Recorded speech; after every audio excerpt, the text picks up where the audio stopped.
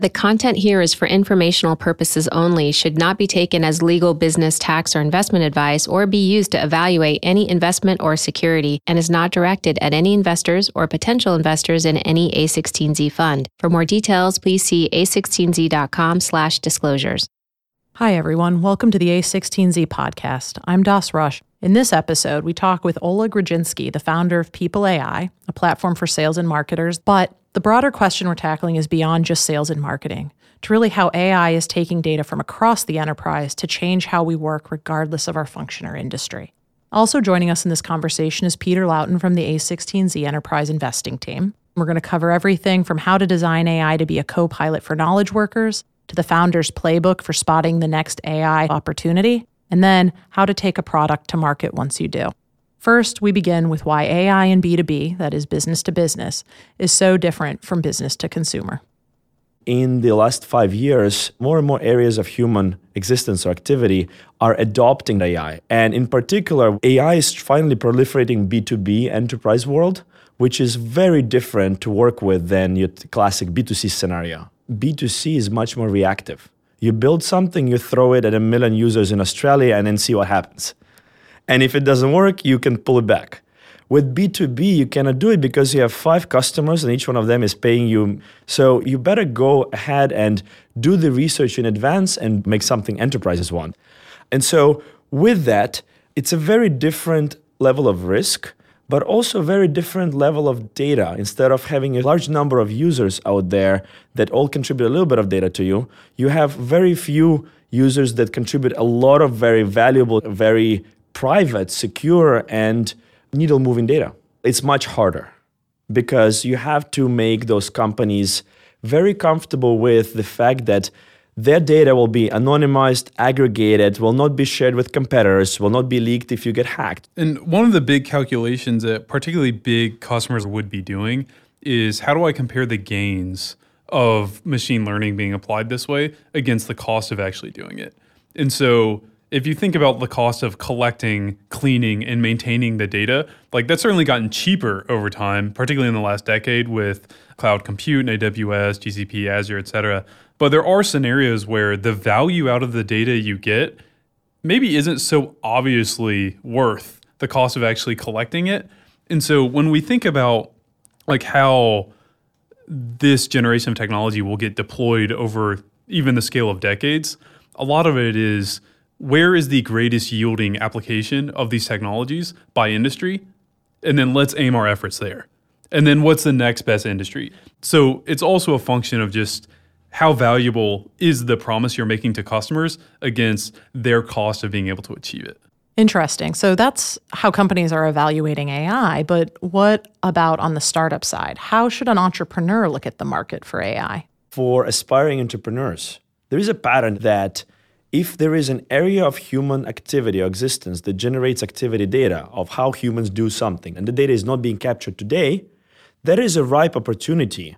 There is a time series activity stream, someone doing something, moving shipping containers, recording readings from a wind farm, recording emails from a salesperson, recording location of an Uber driver. And as long as you can collect reliable, comprehensive, non-manually entered, high-volume activity data from many wind farms, or from many containers and ships, or from many salespeople in one place, aggregate and start seeing the big picture, and then use that big picture to analyze the macro trends and predict what the best next action for the operator, the salesperson, the Uber driver is, that's where it brings in network effects and significant acceleration of growth. So my theory is that every industry is going to switch into this business model of collecting activity data, understanding at scale, and turning into best next actions in the next 5-10 years.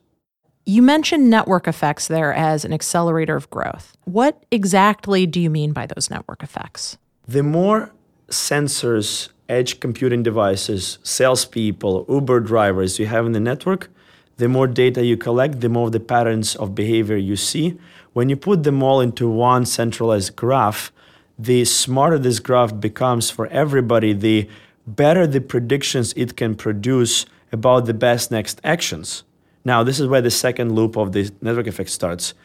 The better the predictions are, the more money Uber drivers make, the more money salespeople make, the less wind farms break.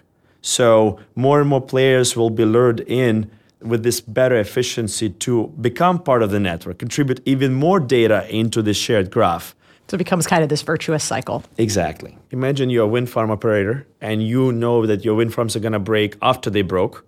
And then there's a wind farm next to you, same wind, same everything, but they come in and practically fix them and have zero downtime because they start collecting the data about their wind farms breaking 5 years before you.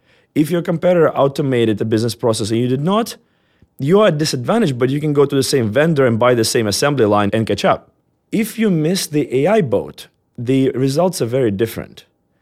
If you did not collect the data early enough, there's nothing you can do to make your AI better than your competitors.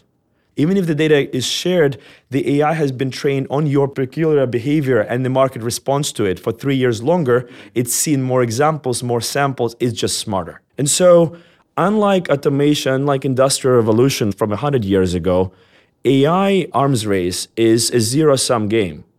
So my prediction is that 10 years from now, Fortune 500 will look very different than now because some companies did not get into collecting the data and training their machine learning models early enough. Is there a tipping point where this balance of power around the data shifts from the customers you're serving it up to the vendors because your AI, your model becomes such a competitive advantage that they're going to have to play by your rules? They're going to have to allow you access to that data and to reuse that data for training. The competitive dimension part of that is really interesting. In theory, if one customer is contributing their data to that corpus, certainly their data is anonymized and no one else in the customer base would really have access to their data. But in theory, anything you observe at one customer is informing generalized models that all the customers benefit from.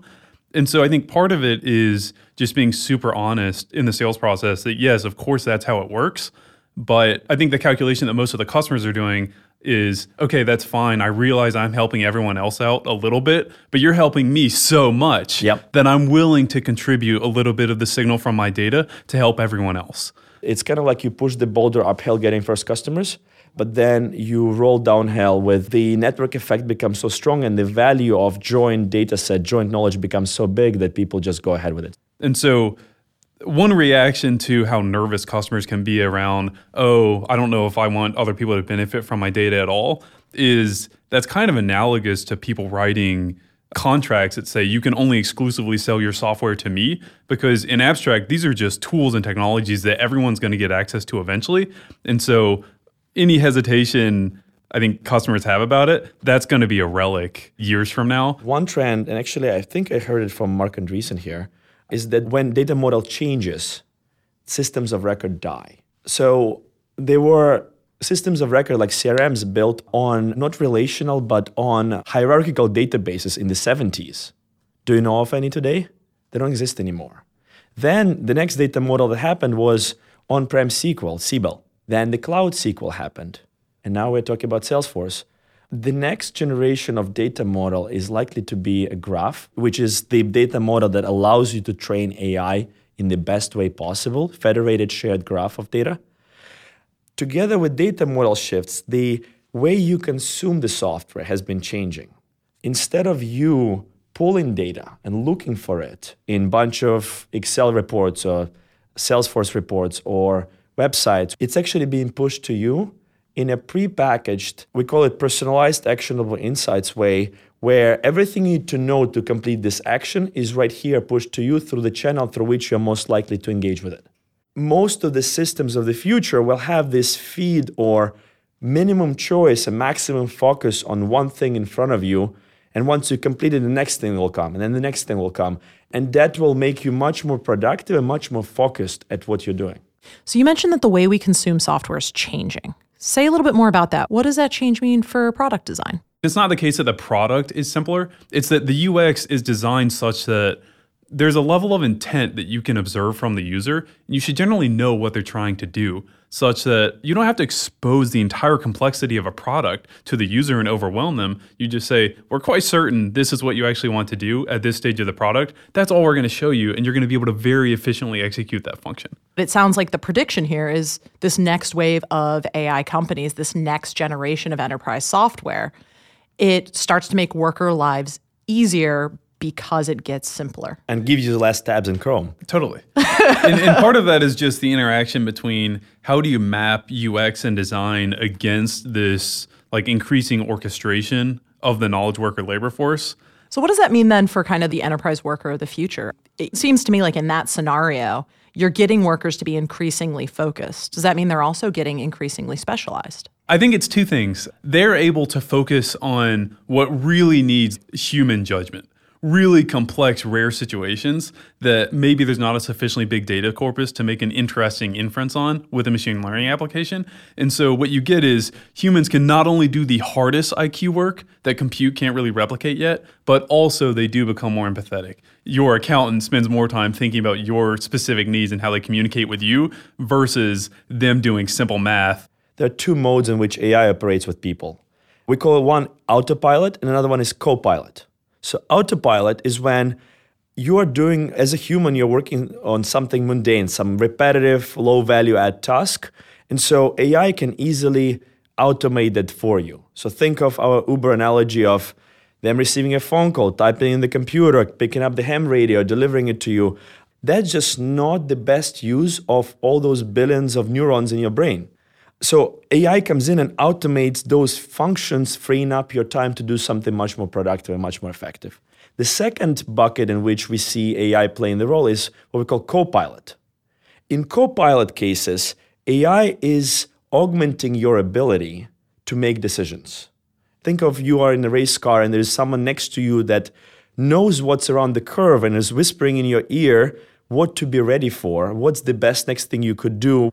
While autopilot makes us super productive, copilot allows us to focus on more human, more face-to-face, more EQ-driven things that machines will not be able to do for a long, long time. Oleg, I'm curious, a lot of these companies that have some sort of copilot goal, there's some sensitivity around the employees and the users not wanting to be tracked. For some people who didn't grow up on the internet, they say, oh, this is a violation of my privacy. I don't want Oleg to know the magic of how I deliver my sales. And to be honest, if I have some really good weeks and I have some bad weeks, like I don't want them to know about my bad weeks. How do you get the end users comfortable? Yeah, we call it the 10x rule.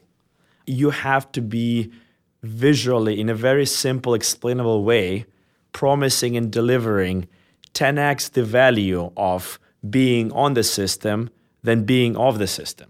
Now, to simplify that, when we go to our customers, we say, great, let's not put you on the platform. Let's A/B test it and see what happens at the end of the quarter when the guy next to you or the girl next to you did 10x your results, and the only variable we have is you were afraid of being a user of a modern system. So break that down for me a little bit more specifically. You're making this technology for sales and marketers. What are sales and marketers doing today that they're not going to have to do 5 years from now? And how's AI going to change the way that they work? Is this just about their efficiency, or is it going to fundamentally shift how those industries work? It will definitely shift how the industries work. So let's think about the day of a salesperson. In an average week, salespeople spend about a third of their time on manual data entry. Another third of their time is, or is supposed to be, spent on prospecting. So finding who else looks like my current customers, which from computer science perspective is a very classic lookalike problem we've solved 30, 40 years ago. And then only a third of that time is spent in face-to-face meetings, actually selling, actually building relationships. Now, the first two parts, the manual data entry, it should be gone. It should be fully automated through autopilot capability. The second part is who should you talk to next is also very easy to solve with the help of lookalike modeling, machine learning, pointing you to very high value add prospects or customers and actually helping you automate the outreach to them. And then a third part, which is being face-to-face with customers, truly building relationships, is where machines cannot replace humans. So 5-10 years from now, salespeople or any white-collar kind of knowledge workers will be actually focused on EQ-driven relationship-building activities, still with Copilot's help, because by then Copilot will recommend how to better build a relationship. So you can think of, in particular, the sales org of the future is really high EQ people showing up, and then compute is aiming them at where their labor is best suited. I mean, this all sounds really fascinating, but then I think about the older generation of Salesforce out there being told they have to use this new tool. They've been going about their methods of selling and they've got their kind of day-to-day. How do you go about with that habit change for those sorts of workers? Or is this a generational shift in terms of how AI technologies get adopted in the enterprise? If you think about it, the salespeople themselves, they are ingrained in their habits because something they've done over and over again worked. What autopilot does, it frees up a bunch of their time to experiment more. And so if we approach any problem that involves AI with autopilot freeing up your time and copilot teaching you the new ways, eventually you will be able to retrain the people who were ingrained in their old ways into new ways by showing them that trying new stuff actually yields results. This training at the endpoint, exactly where the knowledge worker is doing their job, we'll say these are the next top priorities for you. The human can learn from that and they start to understand, okay, this is the best way to sell. The way that this is playing out is it's kind of unbundling these horizontal like learning management systems of 2 decades ago. This kind of dance between the knowledge worker and the software, the knowledge worker and the machine learning algorithms trains them live on the job. You learn in the software while you do your job. We hear a ton about we have to retrain the workforce, but this is, I think, the first time I've heard it articulated that some of that retraining gets built into the products, Absolutely. Especially at the point where it sounds like the products are augmenting what humans do.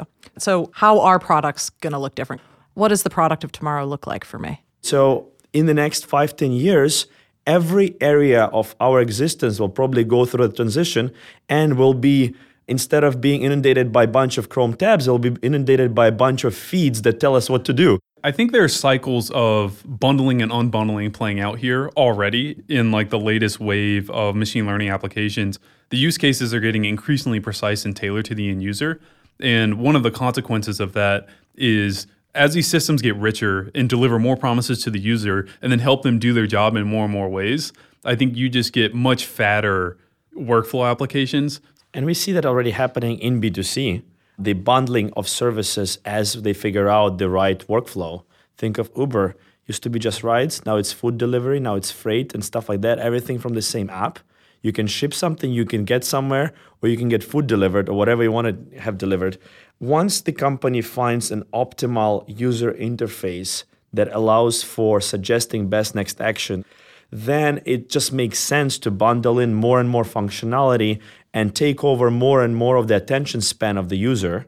I think this actually goes to a question that I'm really curious about too, which is like the broader trends of how these products are coming into the market. Are you finding that you have to really drive that adoption at the enterprise through your user first? Or is it still more of a traditional top-down, you're going in, you're selling to somebody because they want to automate what their sales force is doing? So that has been an interesting point for us because we want to build a bottoms-up approach. Right now we're top-down. We come in through kind of standard procurement channels. The part that is tricky there is that you have to make the organization comfortable with your security posture, your privacy posture. And so having that is what slows down the bottoms-up approach. You cannot give someone an AI that's going to learn from individual user without checking in with the company first. There'll be a very tricky balance played out over the next few years where the users will be demanding more and more powerful and data-hungry products, while the enterprise will be saying, well, I still want to be in control of it. I think there's a distinction between the types of enterprise apps. The apps that build AI based on user behavior and that do not require merging of that behavior data with proprietary enterprise data, such as Zoom or Slack, those will have much easier time with bottoms-up adoption because they just need the user to log in and do stuff. It's a workflow or a utility tool that a single player can use in a single player mode. The flip side is when the value you create is based on or significantly amplified by the historical proprietary knowledge of the company. So in our case at People AI, we need to know what's in your CRM in order to not give you random suggestions. And so having access to this proprietary information that the company has under the lock by the security and IT is where you have to go and be very transparent and open with the kind of top-down IT security InfoSec teams and work with them to get access, but also work with them to explain to them the value that the end users are going to get. You've both been working around these AI technologies for a few years now. I know, Oleg, you've gone through a few different companies and iterations getting to People AI. What have been the biggest surprises for you in this space, and what have been some of the biggest lessons learned? So the first company I joined, I started my career as an inside salesperson back in 2006. Like, I was pounding the phones before LinkedIn existed and before Twitter existed, smile and dial style. The company that I was at went out on Toronto Stock Exchange right before the downturn. So the first lesson I learned was timing is everything. And if you get an opportunity to move forward aggressively. Second lesson I learned was with Semantria, the company I started in 2011. That's where I realized why the size of the market really matters. We started a sentiment analysis API. Beautiful technology, scales nicely. The only problem is there was only 20, 30 companies that really needed it in the world. So Semantria ended up being a very small market, and we ended up owning probably 80% of the market within 3 years, while still doing single millions of revenue, which was kind of crazy. It's really striking that you mentioned you've been in inside sales, you've done the smile and dial, you've been a marketer. How much did your personal experiences inform your product development? Oh, 100%. I'll never forget the moment in 2007 when CEO of the company, who I was actually at that point leading inside sales team, grounded me and my whole team in a room in a pretty small, sweaty conference room for a week, having us go and clean Salesforce record by record. And then a week later, we came out and we used the new, clean, amazing Salesforce for a week. And by the end of the month, it was just as bad as it was before. And so that was one of the first formative experiences where I knew something is really wrong with how we do sales and marketing today. And then I had to run my own sales team. And when I was running my own sales team, I could not get the data. I like data. I understand it. I could not understand what's going on in the sales team. And my people were working really hard, but I could not pinpoint why it's not working out, why we are losing deals, why we are not ramping quickly, why we need to hire more people while seemingly our productivity seems to be fine, but we're not doing enough. And so all these why questions that you're supposed to have the data in the CRM, but you never actually have it, led me to really start thinking about starting People AI. I love that, the way that like the product development has been informed by your personal experiences. I think that's a beautiful tie-in to just how you can have all the data in the world, but there's still something about human experience, human empathy that you really can't replace with a computer or a data set. I get to spend almost every single day of my life meeting founders on the frontier of building products for knowledge workers. And there's a huge disconnect between their optimism for these people against what you hear in the policy realm and all this doomsday thinking. Like, this whole wave of automation and augmentation that is making people pretty nervous at the macro picture, I see all this micro level evidence that is just really transforming the workforce. And people really get more meaning out of their jobs, and they really start to love that they can focus on exactly what they're good at. You're really good at something. Like, you want to be the best musician, you want to be the best artist, the best computer scientist. That's what deep inside we're all striving towards.